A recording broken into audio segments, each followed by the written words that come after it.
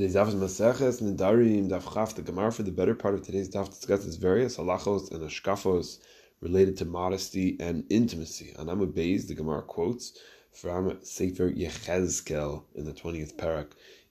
Quotes over there, "I will sift out from among you those who rebel and sin against me." That's Hashem speaking. So from this pasuk we learn there are certain people characterized as rebels against Hashem. And Hashem says, in the end of days, in Acharos Yamim, days of Mashiach, He's going to sift them out and purify Klal Yisrael, eliminate and punish them. Who are these Mordim Uposhim, as the Navi calls them, these rebellious people? Says Reb Levi, these are the children that a couple has, a married couple, where there is one of 9 factors that corrupt the relationship.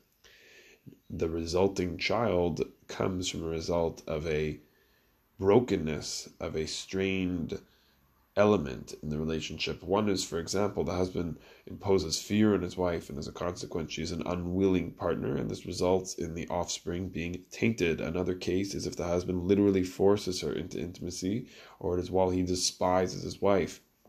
If a man has 2 wives and is thinking about the other wife while he's with the one, or another one, he's decided to divorce his wife already while he is with her. Why should a husband who despises his wife result in a spiritually tainted child? What does it have to do with the resulting child? Rabbi Elazar Breitowitz, Parshas Ki Teitzei, Tafshin Pei, which is the parsha of the Ben Sorer Umoreh, the wayward, rebellious child. We'll come back to that point in a moment. He quotes the Baal HaTanya in Chelik Rishon, the Baal HaTanya, the Alter Rebbe of Chabad in Perek Beis. It says some background of in the science of the time of the Gemara.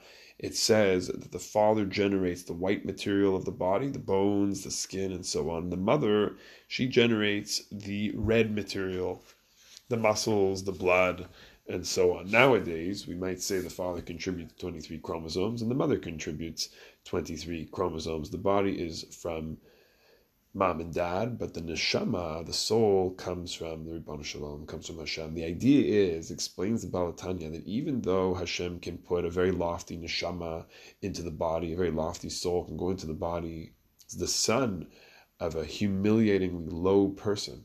That's Hashem's calculation, how that works, where a person's born, what home a person's born. But that neshama that comes down, it can be a very, very, very lofty neshama. It can be a very lofty soul. The problem is that how that soul manifests. These are called levushim. These are the garments of the soul which relate to the body supplied by the parents. And everything the neshama does, everything the soul does, is through the agency of these levushim, of these garments. The mashal, the analogy that Rabbi Breitowitz gave is of a carpenter. No matter how skilled the carpenter is, if he has rusty nails, if his tools aren't sharp, if his tools aren't charged, the batteries aren't charged, he's not going to do good work. He's not going to be able to get his job done. A person can have a lofty neshama, but if he doesn't have good levushim, if he doesn't have good garments, he won't be able to accomplish a whole lot, spiritually speaking. And therefore, it's critical that the parents have good, lofty, and holy intentions when the child is conceived to provide the child with a guf, with a body that has an incredibly strong, healthy levushim, healthy garments for the neshama. This is how many explain what happened in the Ben Sorer Umoreh. He's the child that results of a man who hates his wife. So the child might have the loftiest soul, but the way he manifests and the way he's interacting in the world is not so. The message is, it's both about the responsibility of parents to have a strong and harmonious marriage before bringing children into the world, but perhaps it's also about the home environment once children are in this world to show, display, and role model a relationship of respect, one to the other, kedusha, of holiness, and of being mevater, of letting the other go first.